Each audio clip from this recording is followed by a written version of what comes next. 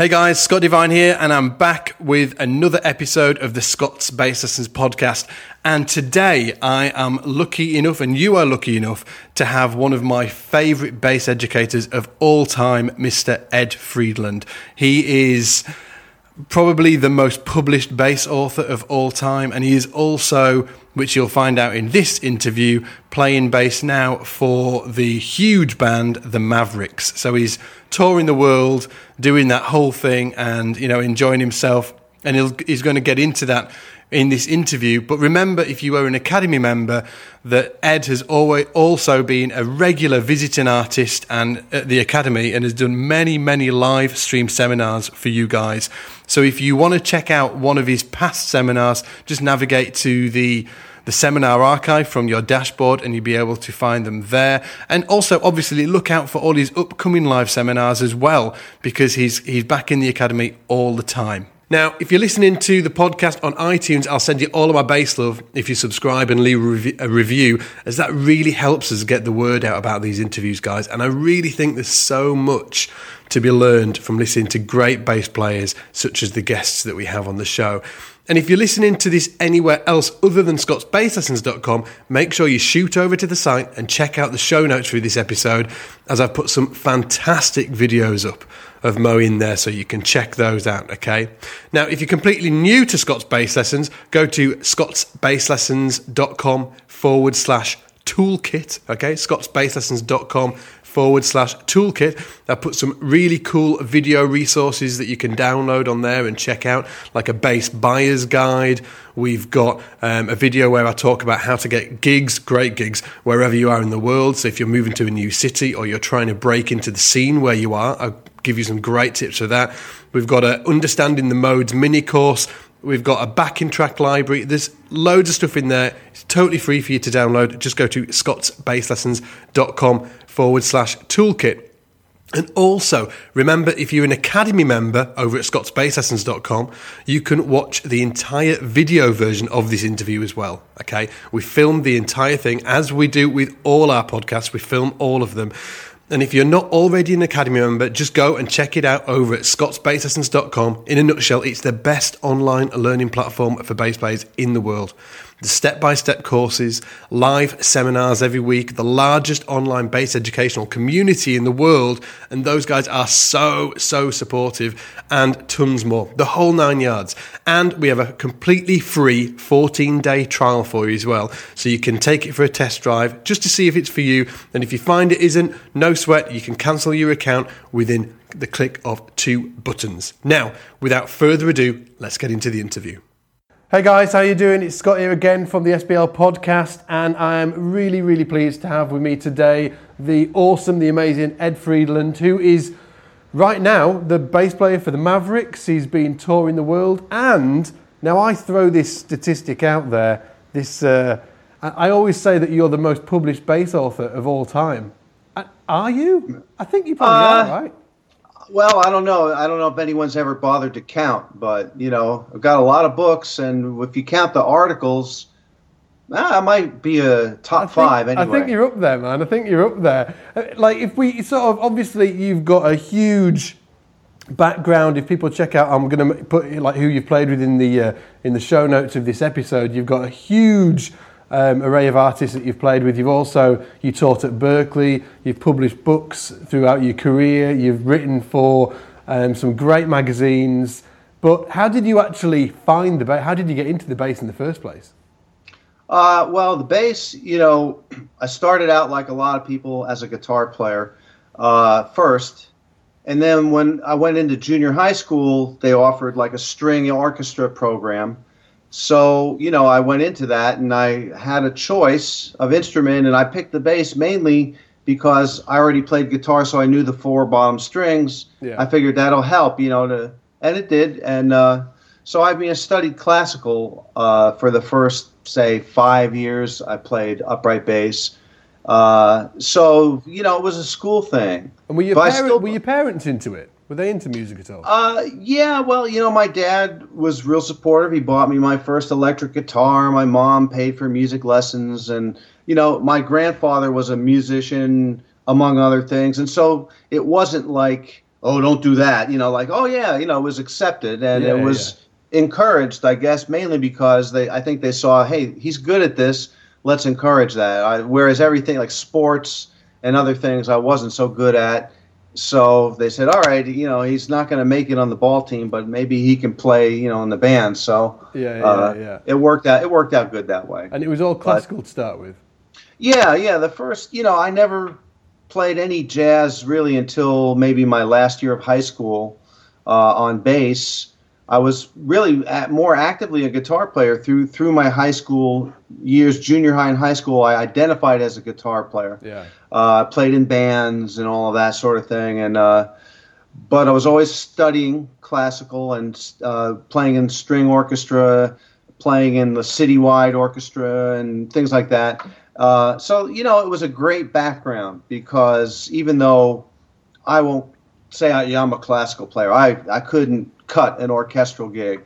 But, that background was tremendously helpful. And, it helps me every day when I play. What was it about the background of that was really helpful? Well, first off, learning playing with the bow, intonation, hand position, all these things that get drilled into you. Yeah. And mind you, I don't use a lot of this now. Like if you see me with the Mavericks, my hand, I get comments. The talk bass guys are always like, "Oh, look at his hand position." I'm like, you know what? You don't understand. Here's the thing. Classical playing is one thing. I'm playing a very particular type of music, a very particular type of sound I'm trying to get, and there's a different technique for that. First off, so for all the armchair geeks out there who get bent about my hand position, there's a reason for it, and a very good reason. But regardless of that, but having that, knowing where the notes are, and having the position kind of ingrained is really helpful. Bowing, I never really get to use anymore. I mean, I practice still because, as far as left hands, people say, "How do I build my strength?" Bow a whole note, I mean, just that constant.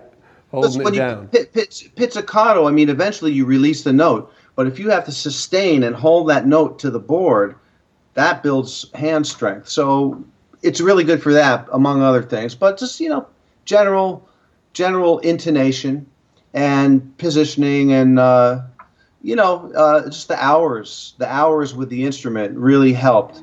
And I don't need much of any of that now for what I do. It's not even like a jazz gig. It's even more of a direct, like, when you play jazz, the classical background really comes in handy, I think. Yeah. But I'm playing, like, I don't know what I'd call it. I guess you call it roots, upright, or or whatever. It's a different thing. It's more like a cross between, like Latin, like style, Afro-Cuban style bass, like that real fat, pumpy, and like that studio, like the 50s upright bass sound. You listen to those old rock and roll records where they got the bass really well mic'd, and it's like the bass is huge, but it's an upright, and it's that big kind of. That's that's what I'm going for mostly. So, and I suppose that the classical must have sorted your reading out as well. Obviously, I think. Oh yeah, well of course, and reading music. Yeah, I mean, I had learned how to read before I started on guitar. I had guitar teachers that taught me how to read. So, I mean, that's a tremendous advantage. Of course, again, professionally right now, I never use that skill, but I have it. And, it just gives you a perspective. I think what a lot of people miss, when they're studying, is like, oh, well, I don't need that. I mean, I'm in this kind of a band. I play this. I don't need to do that. Or I don't need to learn this. Or this doesn't directly relate to what I'm doing. So they think that there's no benefit to practicing or acquiring that. And I'm here to tell you that's wrong. I was actually going to say, what advantages do you think that reading music can bring to students that are listening to this? Yeah, well, when you develop that reading ability, you now have a visual reference to the music you hear. Yeah. When you get really good at it, I think, like I can listen to a line or listen to a song or a melody, and I can sort of see how it would be notated in my head. Like I can envision it if I think about it. It doesn't just appear to me. I'm not like, like some computer genius brain freak, but I mean, but if I think about it, I could say, oh yeah, I could write it out and transcribing and things like that. So, when you can hear music and also see it, like how it's represented visually, it's a really powerful place to work from. And there have been moments across, over the years where being able to recall the visual was really helpful. Because, there's a song and it's like, I don't know, what was it? Oh, yeah, but I remember what it looked like. So you can instantly get it. Yeah, there's all sorts of ways that it comes in handy. But, I mean, the bigger picture is that it expands your musical mind. And that's a good thing, regardless of some of the people I've worked with that feel like, oh, I don't want to learn, I don't want to get too smart because then I'll lose the feeling, and that's such total. Yeah. Can I say bullshit? I mean, let's face it. Yeah, go for it. That's just a way to make yourself feel better about being a dumbass, Yeah. Absolutely. I'm sorry. The gloves are off. I'm sorry. But no, man. Seriously. I mean, look, I'll just get it out of the way. People I think dance around shit a lot. They don't want to come right out and say it. They want to be nice. They want to be. They don't want to ruffle feathers. But the bottom line is a certain thing, and this is where Jeff Berlin and I have common ground. We're both New Yorkers, and so we both kind of have a tendency to just lay it out there. Of course, Jeff. Well, he's changing his heart about some things these days, which is really interesting to see. I don't agree with everything he says or has said, but he's obviously a great player and on a personal level a pretty nice guy. But I understand how he feels and why he says some of or has said some of the things he said in the past in his brusqueness, because people come at you with.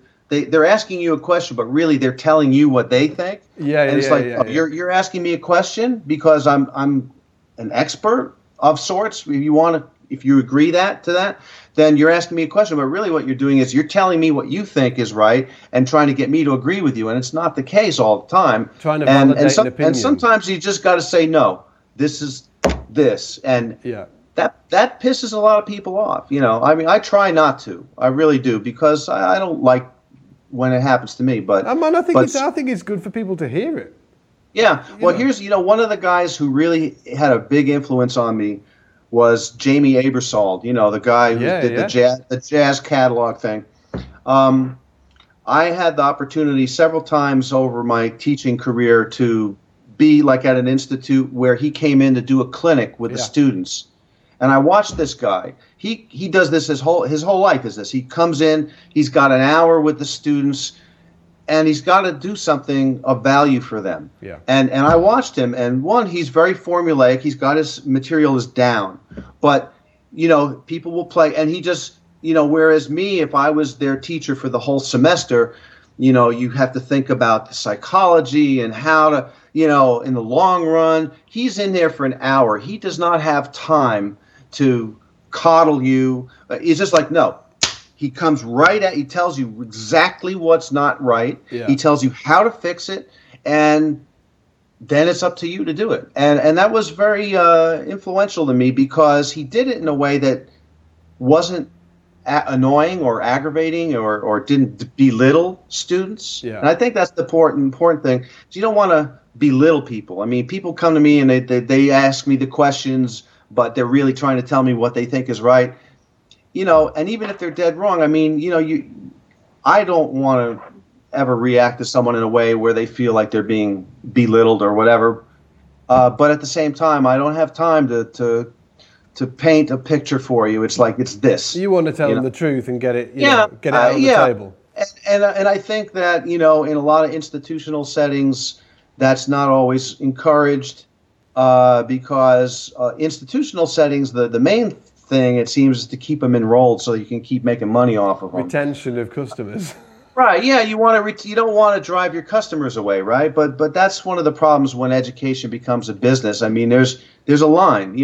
As a teacher, I don't want to be concerned with that. I want to be concerned with the students' benefit. Yeah. When did you get into teaching? Because obviously you went to Berklee. Actually, Let's just rewind for a minute. How did you end up at Berklee as a student? Well, I mean, I went to, through high school. I was a musician. I went to the High School of Music and Art in New York with Marcus Miller and Omar Hakim and Bob Franciscini and Arturo Alfaro. Were you all in the same year? Yeah. We were all the same. Marcus was a year ahead of me.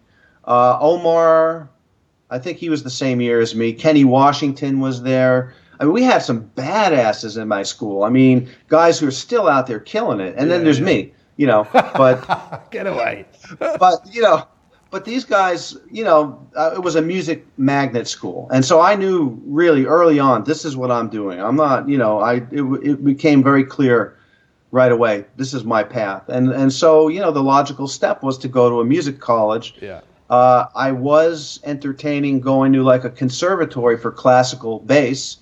And had worked. So your upright thing was still going on, yeah. Oh, yeah. I mean, all through high school, I was studying. I was, really into it as much as I could be. I love classical music, but it's not my heart music. It's not what I'm drawn to. I find tremendous benefit in learning it and a lot of pleasure in listening to it. But it's not something I would have worked as well. I wouldn't have been a good classical musician. Yeah. I mean, I was playing rock and roll, guitar and blues and I wasn't that personality type. But I was going to do that, though. But then as closer I got to it, the more I realized this really doesn't fit me. There's a certain, thing that you have to be willing to sacrifice tremendous amounts of time to be a good classical musician. And it's super competitive. Whereas, playing jazz or other stuff, I mean, it's a little bit more up to you as opposed to, like, I may not be the best technical player in the world, but I might have something I can offer this group. Whereas if you're in classical music, if you're not technically, like, top of the fucking shelf, you ain't getting hired. Nobody's going to hire you because there's so many amazing, technically monstrous people coming out of these schools. I mean, you have to really... And that's basically, I just don't have that kind of discipline. It's different. So But anyway, I mean, I started. I went to Berklee after high school because at the time I was still identifying as a guitar player, and it was one of the few. As a guitar player? Yeah. I mean, in fact, I applied to Berklee as a guitar player, but a last-minute intervention by a friend who'd been there already. He said, look, you're a good guitar player, but you're going to show up there and you're going to be one of 2,000 guitar players who it will seem like they're all better than you. And you're going to have a hard time dealing with that, and the opportunities are going to be less. You have to be so much better to stick out in the pack. And then he looks over in the corner and says, hey, you see that thing over there? You play that, go to Berklee on that, and your life will be a golden ticket because you'll always have a gig, you'll always have work, and people will want. You'll be like in demand as opposed to just another guitar player. Was he a guitar player? He was a guitar player. In fact, this guy was one of my early guitar teachers, and he went there and it didn't work out for him. Yeah. And he said, look, let me just this was my advice, and frankly, it was the best advice I ever got. Yeah, because I probably wouldn't have lasted at Berklee as a guitar player. I mean, I was pretty good for my age, but knowing what I know now, I made the right choice. And I'm not suited to be a guitar player anyway. I just, the personality types. If we look at the people who play different instruments, you don't want to generalize, but you can say that there are archetypes. Like a lot of trumpet players all have the little soul patch and drive little red sports cars. You can say that because it's true more true than not. Guitar players have certain things, traits, personality traits. I didn't really dig the whole cutting thing. Like whenever you'd play with another guitar player, it just seemed like they were just out to bury you. And it's like, I'm not into that. It's like this isn't a sport. Bass playing is about supporting the music, and to me, it's a more. Did that feel more natural for you? It's a more, better fit. I didn't have that killer, like, I'm going to cut you, It's nice. The nice thing is, like, with bass players... I could see that, Ed. There's a bit of that in you. I can see... Well, I mean, it's there, but I keep it suppressed so that I don't wind up in jail, you know. So when you got to Berklee, did you actually go on upright? Yeah. Yeah. The scary thing is when I showed up there, I didn't realize I had to tell them that I switched. In my mind, I switched. All right, I'm going to play bass. I didn't tell them. So I showed up there. I didn't even bring a guitar. Yeah. And they're like, I get my schedule, and there's like all these guitar classes. I'm like, wait a minute. And I went in, and I talked to the guy. I said, look, you know, and he's like, well, I'm sorry, we have you here on guitar and your whole schedule and blah, blah, blah. And he said, well, what? I said, I didn't even bring a guitar. He says, well, what did you want to do then? I said, well, I want to play upright bass. He says, sold, you know. You know, it's like, no problem. You know, we need that. You know, we don't need another guitar player. We need this. So it was easy, but it was a scary moment when I thought, oh, God, I'm not going to be able to do it. Yeah, they might send me home or something. It worked out. But, yeah, I went to Berklee, and, look, I went for a while and then started getting a lot of gigs, and, you know, I dropped out like a lot of guys did back then. I mean, I think they have a higher graduation rate now, but back when I was there in the 70s, the typical path for performance guys was you go there, you get it together, get your contacts until you're working enough, and then you split. Yeah, and that's so many guys that did that. Did a few semesters, met as many people as they could, and then split and started working as a musician. Yeah. So that was when the whole electric bass thing started in Berklee, was it? And did you get your jazz together in Berklee? Had you even looked into that before you got there? Yeah, I mean, I had studied a little bit, like my last year of high school. We had an amazing jazz program at my high school, needless to say. I mean, look at the players that were there, right? Yeah. And there was a teacher at the time there, a guy named Mr. D, Justin DeChocho, who's like he's gone on, he left the high school system, and he's been teaching, I don't know, at big schools. I don't know if he was at Manus or Juilliard. He's like one of the preeminent jazz educators in the New York area now. And if you look at his student list, like, you know, I mean, just say Marcus Miller and Kenny Washington, that's enough. Yeah. But he guided so many amazing musicians, and I took, and then me, right? But no, I took his jazz class, first time on guitar, and I was like, yeah, okay, you know, it was all right. But then at the second semester, I took it again on bass, and it was like, okay, this makes a little more sense to me. And so that was kind of where I got started with this, playing jazz. And then, you know, I didn't have a lot of experience in jazz when I went to Berklee, but, you know, I guess I had some basic musicianship together, so I was able to go right into the ensembles. Like, I didn't have to take labs. I could already walk and do changes, presumably not that well, but well enough. So, you know, I kind of got kicked into the performance stuff pretty early there, which was good. So, yeah, I mean, I went to Berklee, started working, and, you know, eventually when you get out of school and you have to support yourself, you know, you start looking at, well, how can I make some money? There are two things that occurred to me. One was teaching. Yeah. The second one was playing electric bass, which by the time I got out of Berklee, I was like into electric bass. When I first got it, it was like, well, I guess I better get one of these too. You know, if I'm going to be a bass player, I might as well play electric bass too. There was a very strong, oh, this is a toy bass. It's not the real bass. You know, the kind of silly stuff that upright players, some upright players feed that to make themselves feel better about what they do. It's like, hey, you know what? I'm sorry nobody calls you for gigs because you only play upright, but you don't have to disparage every other person that plays. But at the time, I was young. I had that thing, that chip on my shoulder. So I got one, and I started playing. And, you know, Jocko was huge. I mean, it was 1977. I mean, Jocko was it. And is that when the album came out? 77, right? Well, his solo album came out in, I think it was 75 or 76. In fact, I remember one of my earliest memories of exposure to that. I was in Mr. DeChocho's jazz class, and it was like we were just hanging around. We weren't doing anything, but we were there. And Marcus Miller came in to the class and said, "Hey, yo, Mr. D, check this out." He brings in this album of Jaco Pastorius on the cover. I'm like, you know, I didn't know who it was, and he put it on Donna Lee, And like I just remember us all like, what the fuck? What? You know, it was like the moon landing. What?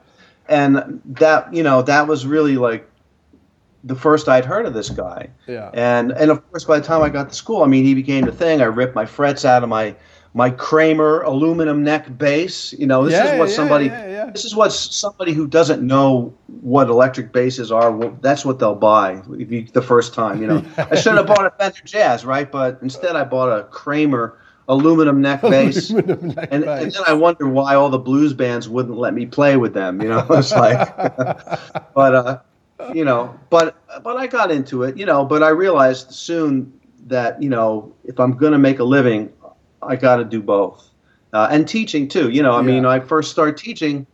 It was really just like, I got to make money. And I really, like a lot of people when they start teaching, you know, they just start doing it. You know, you don't have to pass a test to put an ad up and say bass lessons. So I learned as I went. And, you know, the intention was always good. I may not have had the skill level, but one of the things I always did from the very beginning was write my own materials because, you know, I mean, I used lots of books, and I would use stuff out of books too, but, you know, I didn't always feel like they represented what I wanted to share or what I thought of, you know, or in a clear way. So I always started writing my own materials out right away. And, you know, eventually that led to, you know, me writing books and all of that stuff. Books and columns and magazines and things like that. Yeah. But, you know, I mean, my first few years, I mean, I remember I had one student, and I just felt so bad. I almost didn't want to take his money. It was like, I don't think I'm really helping you here, but, you know, well, your dad already wrote the check, so all right, I'll take it. But, you know, but I mean, now I don't have any problem taking their money. But when you left Berklee, how long was it before you actually went back and started teaching there? It was about 5 years, I guess. I mean, I left Berklee. I stayed in Boston for a few years, and I got real busy, did lots of, you know, different kinds of gigs, and then I moved back to New York. I'm originally, you know, a New Yorker, and I moved back to New York to make it there and be a big famous jazz guy. And you know, I mean, that didn't happen per se, but I did have a lot of amazing experiences. I got to play with a lot of, you know, amazing jazz musicians there. And I learned a lot. I learned so much there. I mean, if I would have stayed, who knows? One of the other things that happened out of my time in New York was I decided to commit myself a little bit more to electric bass because I started to see that jazz martyrdom thing, you know, is very a limiting perspective to take on music. Like, I wanted to go and play upright, you know, jazz, real jazz, you know, acoustic, swing-based, you know, jazz. And that's a great thing. And there are some people who do very well at that. If you're the right type of player, the right personality type and all that. But one of the things that I noticed, and this is not universal to all jazz players, but very prevalent in the scene, especially back then, is this sort of martyrdom. Like, if you play jazz, you can only play jazz. You can only listen to jazz. You must suffer the economic misfortunes of being a jazz player if you want to be the real thing. If you want to be taken serious, if you want to be taken seriously, if you want to be the real deal, it has to be your whole life, and nothing else is good.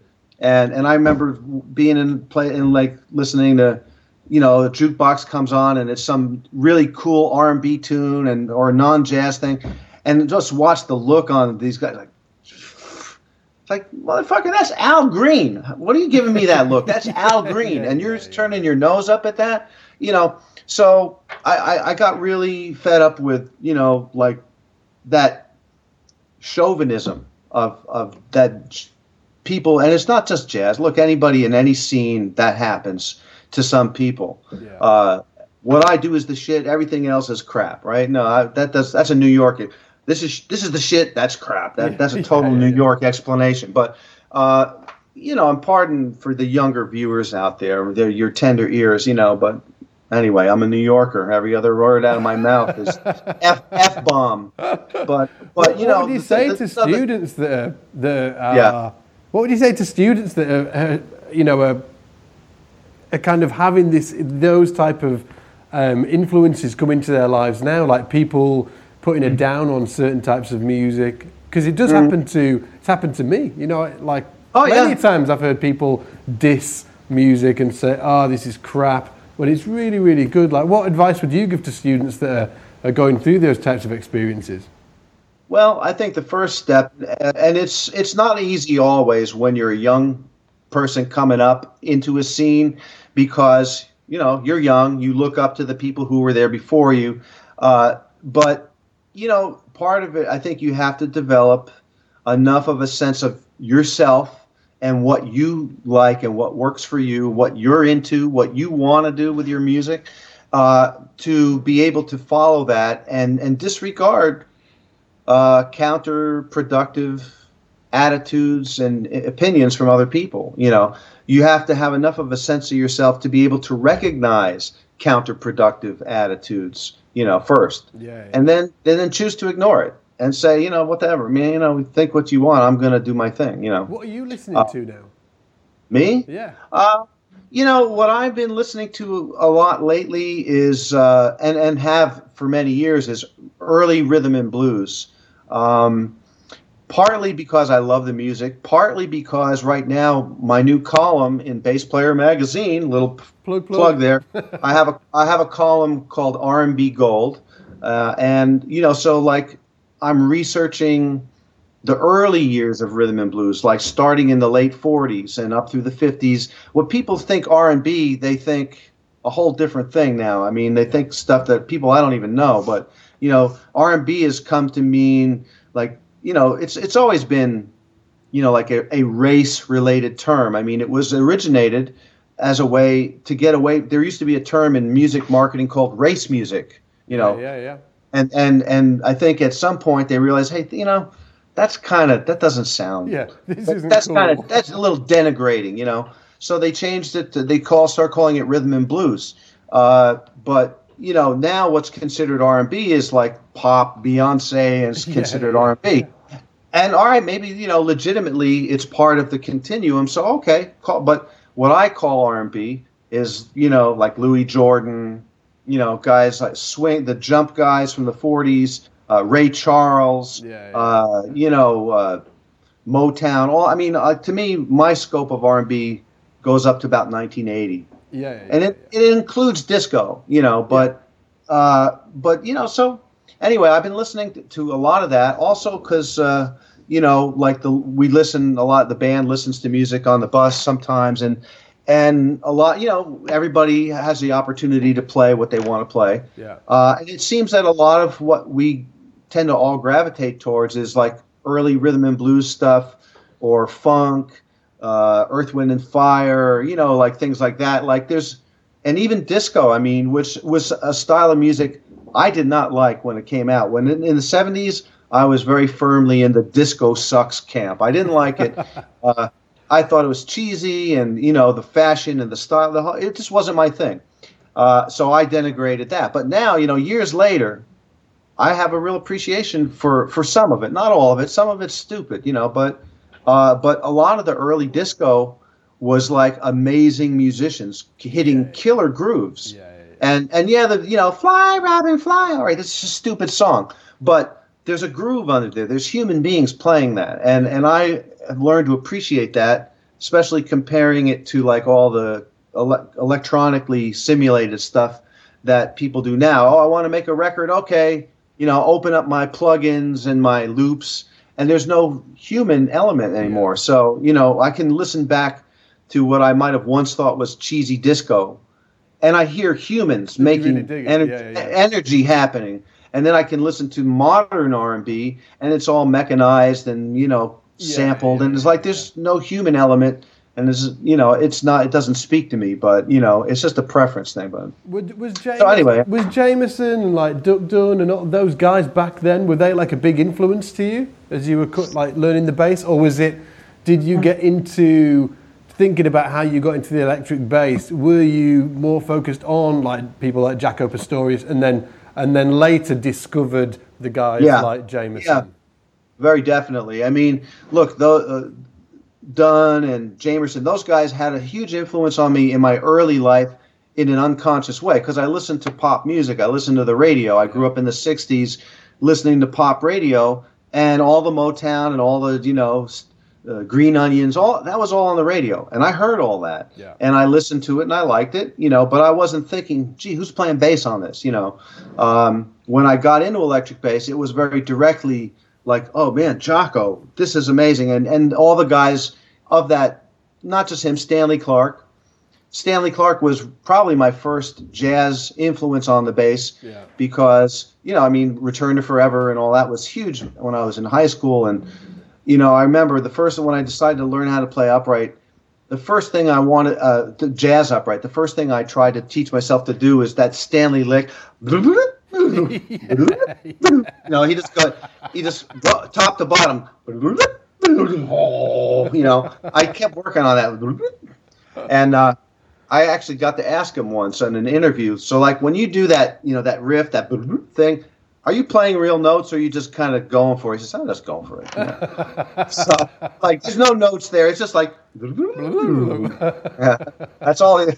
So it's all in the timing, of course. But yeah, no, I mean, I discovered like rhythm and blues playing after the fact, which has been honestly, it's been an interesting, because I had to go backwards.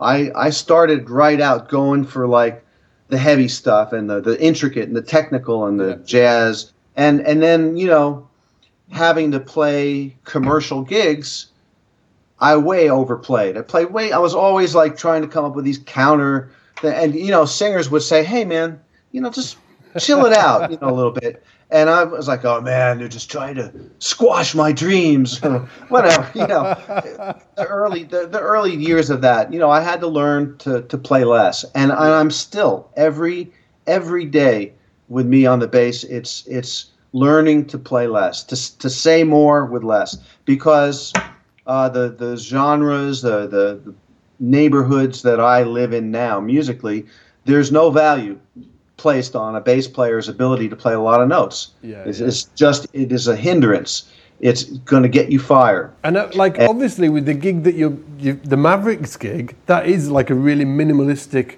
sort of like rootsy type of vibe that you're playing. Absolutely. So talk about the gigs. How did you get the gig to start with? Was it like an audition procedure, or was it a phone call? Hey Ed, come and do the Mavericks gig.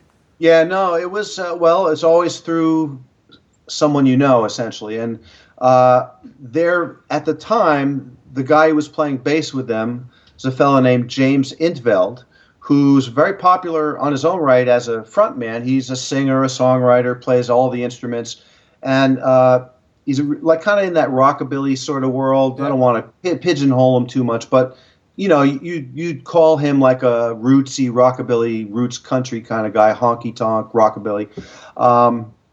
And so he was playing bass with the Mavericks because he was friends with one of the guys in the band. They needed someone, and he was doing the gig. But I worked with him. Like, he used to come into Austin every now and then and play shows.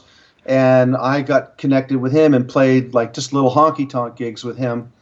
And about a year later, I ran into him. We were on this cruise, a blues cruise gig. Oh, yeah. And this thing happens every January. So we're on the cruise gig, and I saw him playing with the Mavericks. I was like, first of all, I didn't even know he played upright bass. So I'm like, wow, like, man, you do it all, right? And I talked to him, and we were hanging out, and he said, I got a few shows coming up that I booked before I took this gig that I got to do. So, I said, hey, if you need a sub, give me a holler, and it turned out he did. And so I went out to sub for him. But really in his heart, I think as much as he enjoyed playing the gig, he's a front man. Yeah. And the Mavericks gig on bass, it's not, what you have to do is very simple, but doing it requires a couple of things, stamina, strength, and a willingness to do that. Now, I think he had those things, but the other thing that he necessarily, look, when you're a lead singer, when you're a songwriter, what you want to be there. You want to be the guy in front doing your song. And I think it's a really difficult thing for someone in that position to just sign yourself off as, I'm just going to play bass for these guys. Really, he wanted to get back to his solo career. So when I went out, I subbed, and my intention was to just have them like me so I could sub several times a year when he needed me. But instead, they offered me the gig. And I was like, ooh, well, I mean, I didn't want to steal a gig from anyone, but they said, look, James wants to get back to his career. And I said, okay. I didn't want to be I'm not a predatory guy. I didn't come after his gig, but, they offered it to me and explained that, he wants to move on. So I'm like, yeah, hell yeah. So. And was it when you started doing the gig, because did you have to kind of check yourself sometimes and just think, make sure you're not playing too much? Because yeah, absolutely, sure, and I still do. I mean, to a degree, the lines that I play, there's two different types of ballparks. There's Latin-based stuff, because some of the tune there's a heavy Latin influence.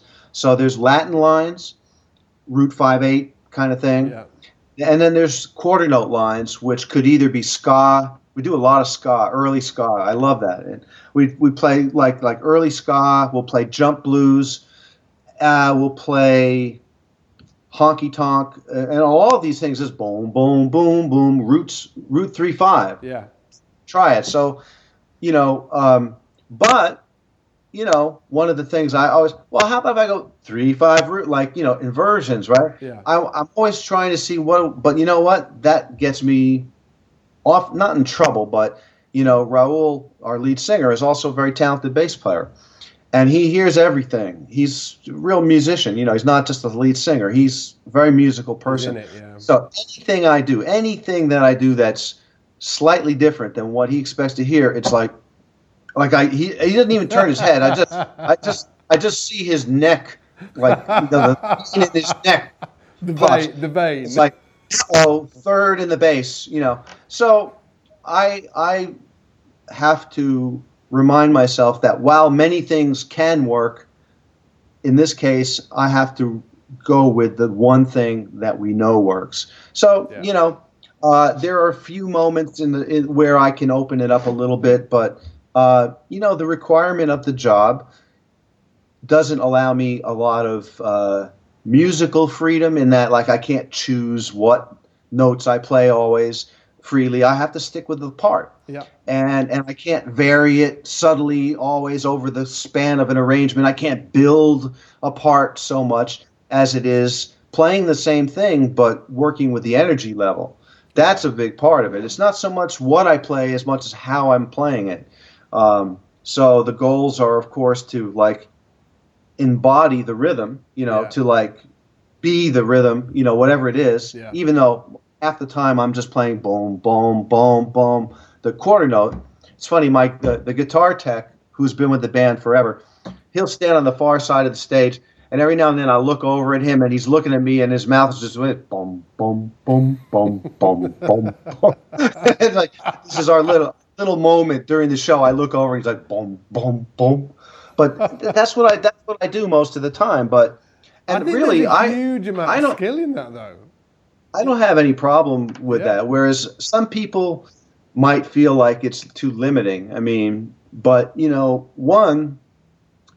this kind of gig, you have to like the music you're playing, because if you would rather be playing jazz fusion, don't do this gig, because it's not going to work. If you're happy with, if you like the music and you like the way the music sounds, then you naturally gravitate towards playing the right thing, So that's, but I do, have to call myself back every now and then, keep it lean. But what I try to do is, get in the rhythm and make it happen from, it's a holistic thing. It's not just I'm playing this. It's I am this, and I'm bringing this to the band with every possible fiber of my musical being. And to commit to that on such a simple thing as playing a triad in quarter notes, a lot of people wouldn't be able to do that or wouldn't want to do that.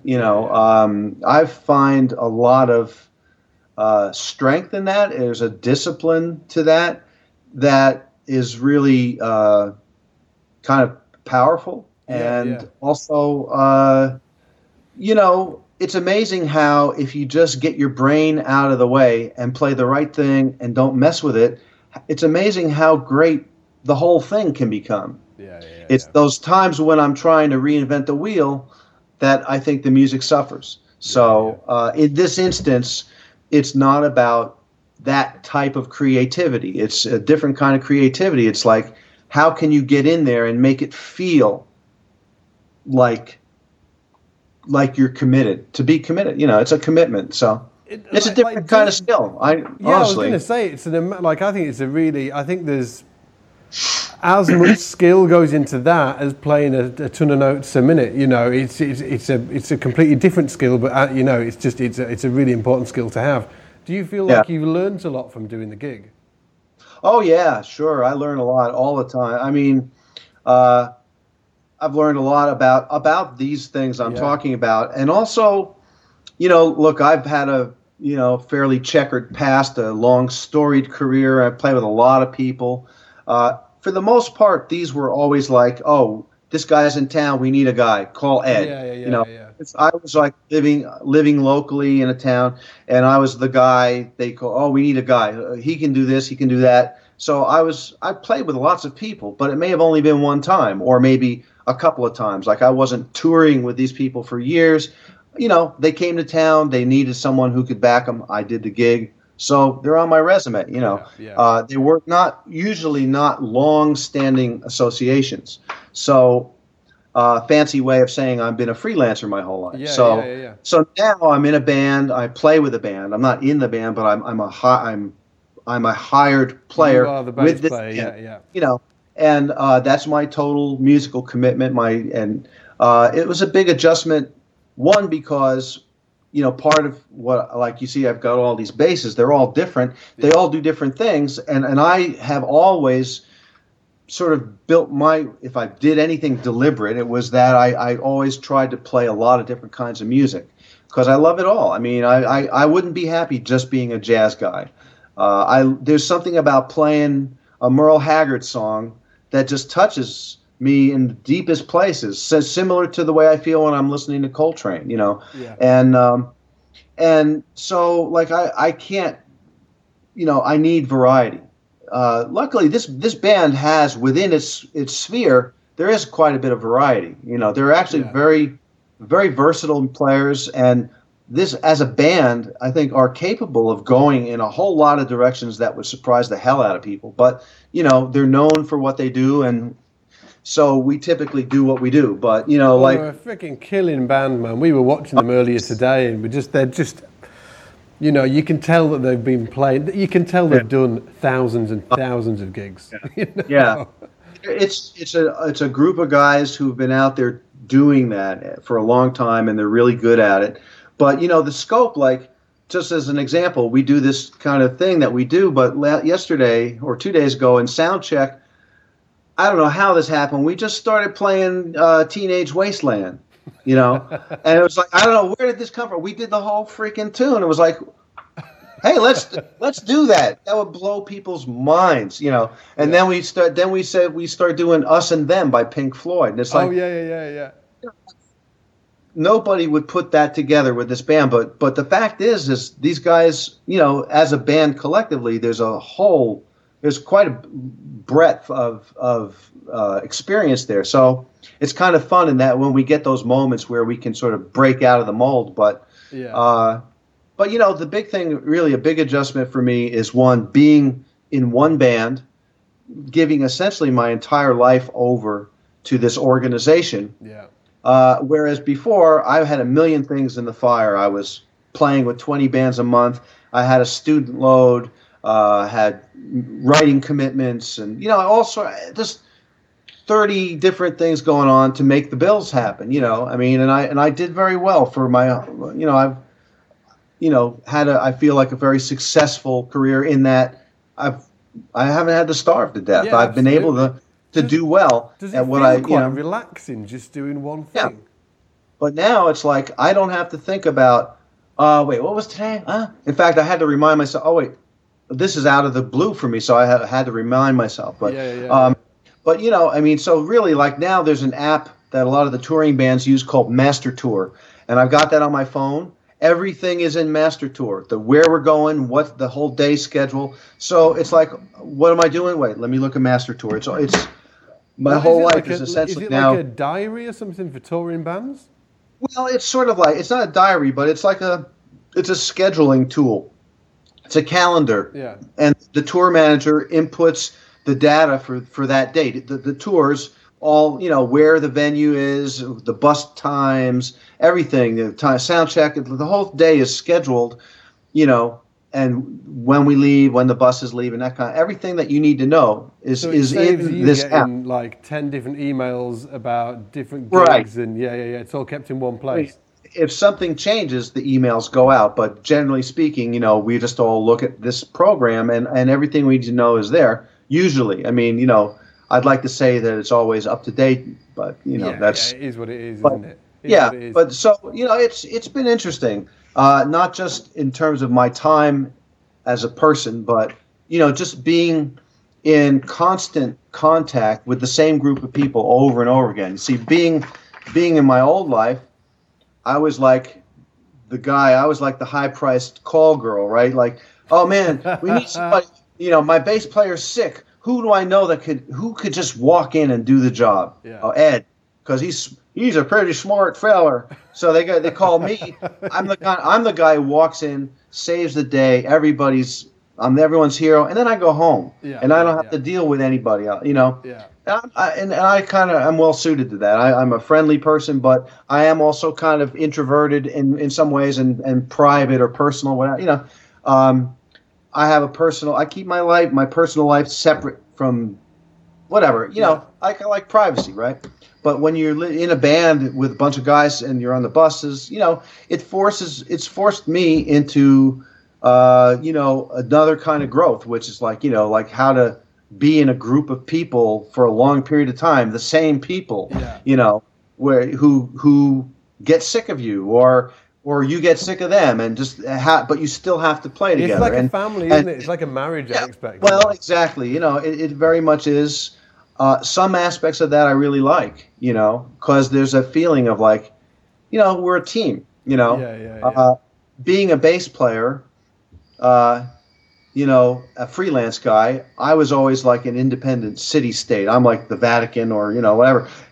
I'm like self-contained, plug me in, I'll do your job, and then I go, but now it's like I'm a cog in part of a bigger machine. And so it's a different way of being a musician. It's a different way of being in my life, but there's a lot of good things about that. Right. It's not always comfortable, but the discomfort that I experience from that is a lesson for me, an opportunity to learn something, whether it's good or bad. So and not to make it sound like it's this big hardship. I mean, it's just it's a different kind of life. Being with this group of guys all the time, and they're nice guys. There's no big conflict. Everybody gets along. Everyone's pretty chill. Good guys, good music, right?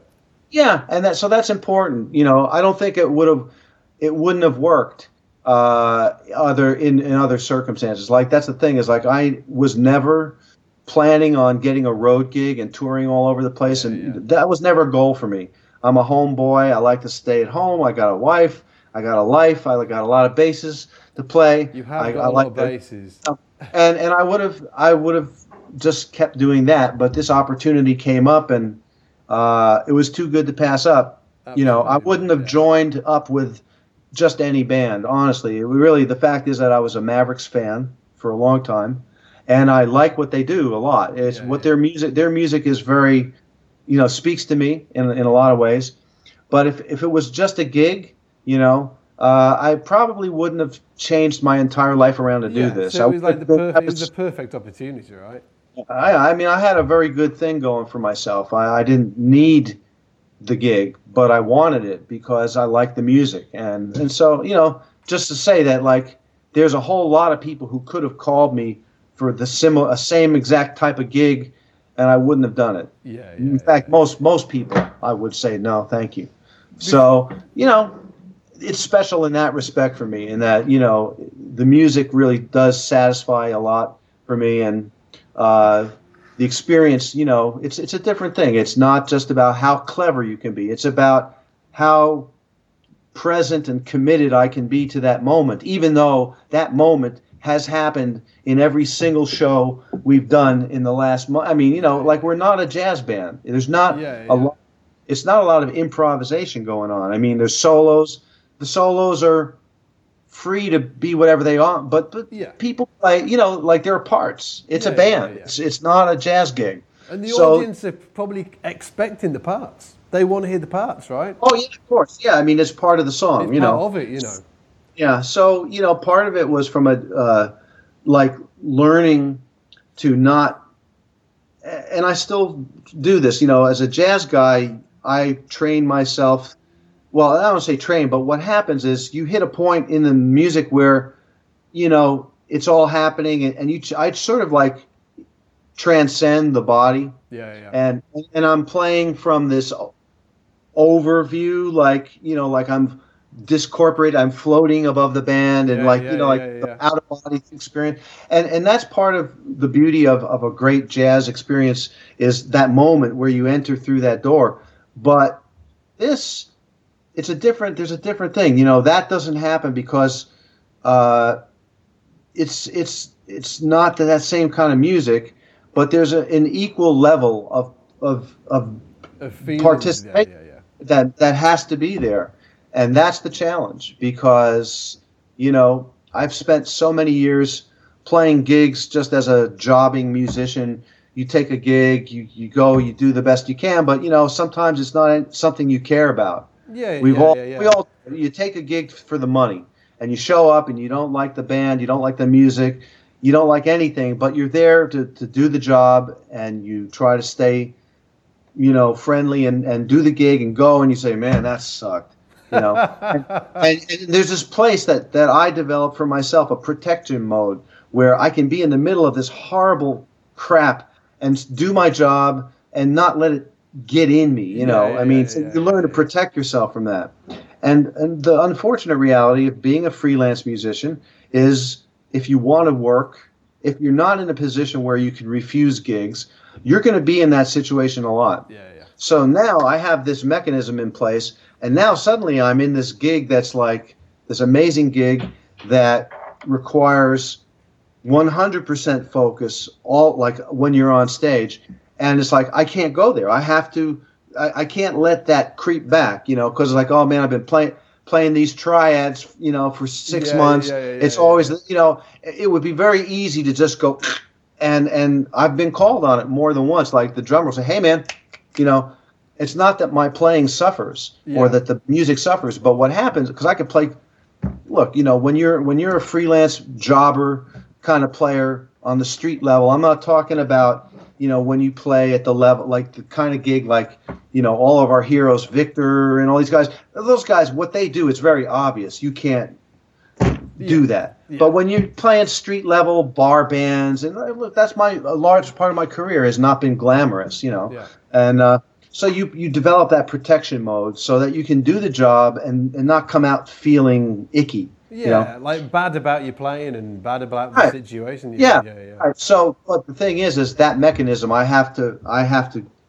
get rid of that for this gig, because it's all there. You got to be there. You got to be involved, and fully focused. That's the greatest challenge, really. Absolutely. Luckily, like I said, because I like the music, that's the first thing. Because the key thing, isn't it? Because but lots of people do. Look, even at that level, lots of people take gigs that they don't necessarily dig just because it's a good gig. Absolutely. This is a good gig, like by anybody's standards as a bass player. Like, hey, that's a good gig, but if you don't really like love the music, other things become a problem, like the repetitive nature of it can become a drag. And the relative lack of freedom, musical freedom, might become a drag if you don't really love the music. So I'm glad that that's the case for me, is that I'm involved. I have an emotional attachment to the music we play, so that makes it all possible. Without that, I wouldn't last very long on this gig.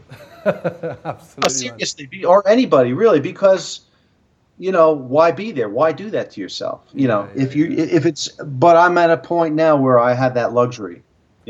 Not everybody has the luxury. So I'm grateful for that, to be at a place where I can finally do a gig with a band that I like and music that I care about, and to devote myself to that, as opposed to just taking calls from some guy. Well, we got 40 songs you got to learn by next Thursday, and they're all crap. And it's $40 for the gig. So it's been great. I look forward to more. I'm just like floating. Let's see what they come up with. We have a bunch of cool things coming up. Worked on a new studio record is almost done. A live album is coming out from last fall. Where can people find the schedule? On their website? Is it on their website? Yeah. If you just go to, I think it's the Mavericksband.com or whatever it is. Their schedule's online. And, we're playing all over the place. We are coming to Europe again, but just like crazy. We're coming in for 3 gigs, 3 days in a row. We're going to Belgium, Spain, and then Holland. Bang, bang, bang, and then back. And then out of it, There's no time to really enjoy or it's just going to be like... Soak up the culture. But I think it is what it is. It always seems to be like that, doesn't it? Yeah. And if people want to find you, like obviously your website is edfriedland.com. Yeah, I hate to say that it's been terribly neglected over the years. I haven't really done a lot with keeping it current. So, but there's a lot there. At one point, on there and stuff like that. Yeah. The books are there. You can see what I've got, my catalog and all of that stuff. It's not terribly current, I hate to say, but yeah. And on Facebook, I've got a page called the Bass Whisperer. Yeah. YouTube channel. And the YouTube channel. Honestly, I'm not very active there either right now. I haven't done any videos in a while, and I'm not really. I used to answer every question. What's the best bass for metal? I would answer all, but I'm not in touch with that now. It's just it's there. Yeah, you can go, you can watch, but I'm not. Really... videos, man. There's some. What I'll do is, everybody, I'll hook up everything we've talked about. So the band and your YouTube channel, your Facebook, your website. I'll put it in the show notes for the podcast. Ed. Yeah, man. You're bloody awesome, dude. Thanks, Scott. Thanks for coming and hanging out today. We're going to have to leave early because I've got Todd Johnson now. We're in with Todd. It's a podcast conveyor belt today. We're great. Racking them all up. But man, honestly, huge. Say hi to Todd for me. He's an old friend of mine. I will do. Take it easy, Ed. See you in a bit, man. Bye. Take care, man. Okay, guys, thanks for hanging out and checking out that interview with Ed Friedland. Hopefully you enjoyed it as I did. Next week we've got, it's secret. I'm keeping it a secret. It might be somebody really big. That's a bit of a teaser for you. But anyway, before I go, I just want to say a massive thanks to Ed for coming and hanging out with us. Remember, if you're an Academy member, you can check out all of his past live seminars in the Academy live stream seminar archive. There's tons of them in there, and make sure you check out the one he did at SBL Live 2016. It's one of the best live seminars that I think that I've ever watched. He really, really got down to the nitty gritty and told it how it is. Really, really cool stuff. And if you're not an Academy member, guys, go over and check it out at scottsbasslessons.com. In a nutshell, it's the best online learning platform for bass players in the world. And you can take it for a 14-day test drive, totally free. As always, guys, take it easy, and I'll see you in the shed.